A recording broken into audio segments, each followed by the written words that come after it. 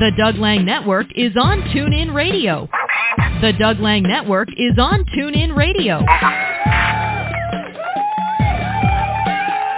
Just go to TuneIn.com and start listening right now. Thanks so much for listening along. It's the Doug Lang Network. We're online at onthedln.com. It's a victory for the Linden Lions as they knock off the Blaine Borderites in 2A district baseball play down in Anacortes. Your final score, 4-2. We get an opportunity to talk to the head coach for the Linden Lions. That is Corey White. And, Coach, congratulations on the win. You keep the season moving along. One more win, you punch your ticket to state. What stands out about, obviously, a tight ball game that really seemed to be a pitcher's duel until, that fifth inning when all the runs were scored? Yeah, I think the thing that really stood out to me today was we seemed to play uptight and nervous against Seaholm on Saturday. And today we just seemed to play a little more relaxed. Even getting down, we were down 2-0.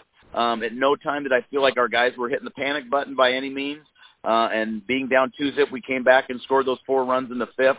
And I know as a coaching staff, we talked about that afterwards. We were really proud of our kids, how they handled that, and didn't handle the obstacles that seemed to be in front of us. They handled it really well and fought their way through it. James Marsh with a big 2 RBI single. He eventually comes around to score as well. Gave you the lead and then eventually the margin of victory. Nice to have a senior coming up big for you like that. Without a doubt.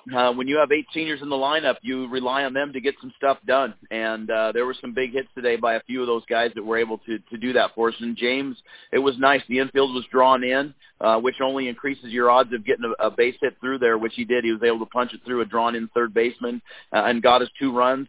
And it was huge. We were able to score from second base and, got 2 runs on that hit. Talk to me about what you got out of Tanner Hope on the mound. He goes into the 6th inning before you have to pull him. He gets the victory. Yeah. No, he's been doing it all year for us. He came in as probably our number 3 pitcher. And then with the injury to James Marsh, he got bumped into that number 2 spot and has done an outstanding job. He's a different style pitcher than his brother, from last year that we had. He's a crafty pitcher, mixes speeds really well, but controls his zone really good. He just did a great job today. I think got a little tired in the 5th.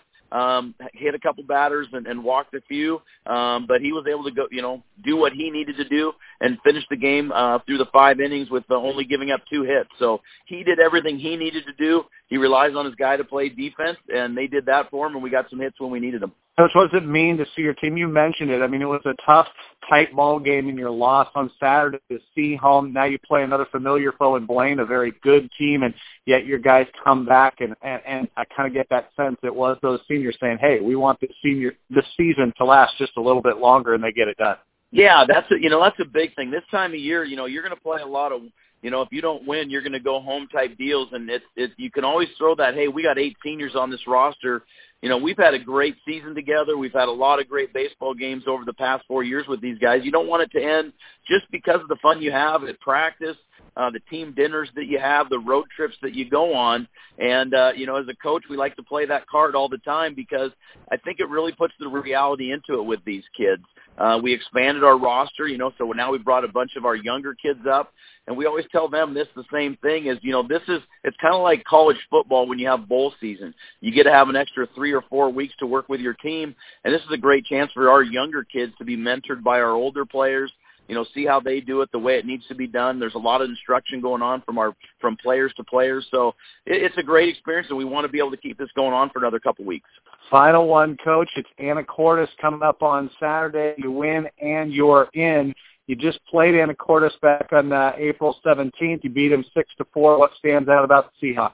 They're a good ball club. When you play Anacortes in Anacortes, I swear they get everybody there. It seems like from town, lining the rail down both the left and right field foul lines. It'll be a rambunctious bunch down there. They know their baseball. They love their baseball.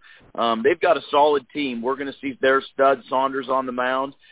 He's going to throw hard. He's a really good ball player. But they've really impressed me since the time that we played them. I had a chance to watch them in their opening round game when they beat Cedar Woolley in 12 innings. Their kids are believing right now. They're a good, solid bunch. So we've got our hands full, but we have to go and believe in that we've played them and can do a great job as well, too. So it should be a great high school baseball game, and the neat thing about it, the winner of that game, even though you play another game that day, you know you punched your ticket for the next weekend. Hey, Corey, congratulations on the win. Thank you so much. That is Corey White, the head man for Linden. Linden baseball a winner tonight as they knock off Blaine 4-2.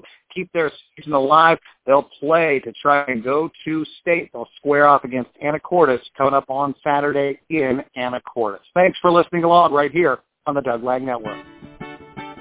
Follow the Doug Lang Network through social media. It's the Doug Lang Network on Facebook and on Twitter @OnTheDLN. Give us a like and a follow. You know we'd do the same for you.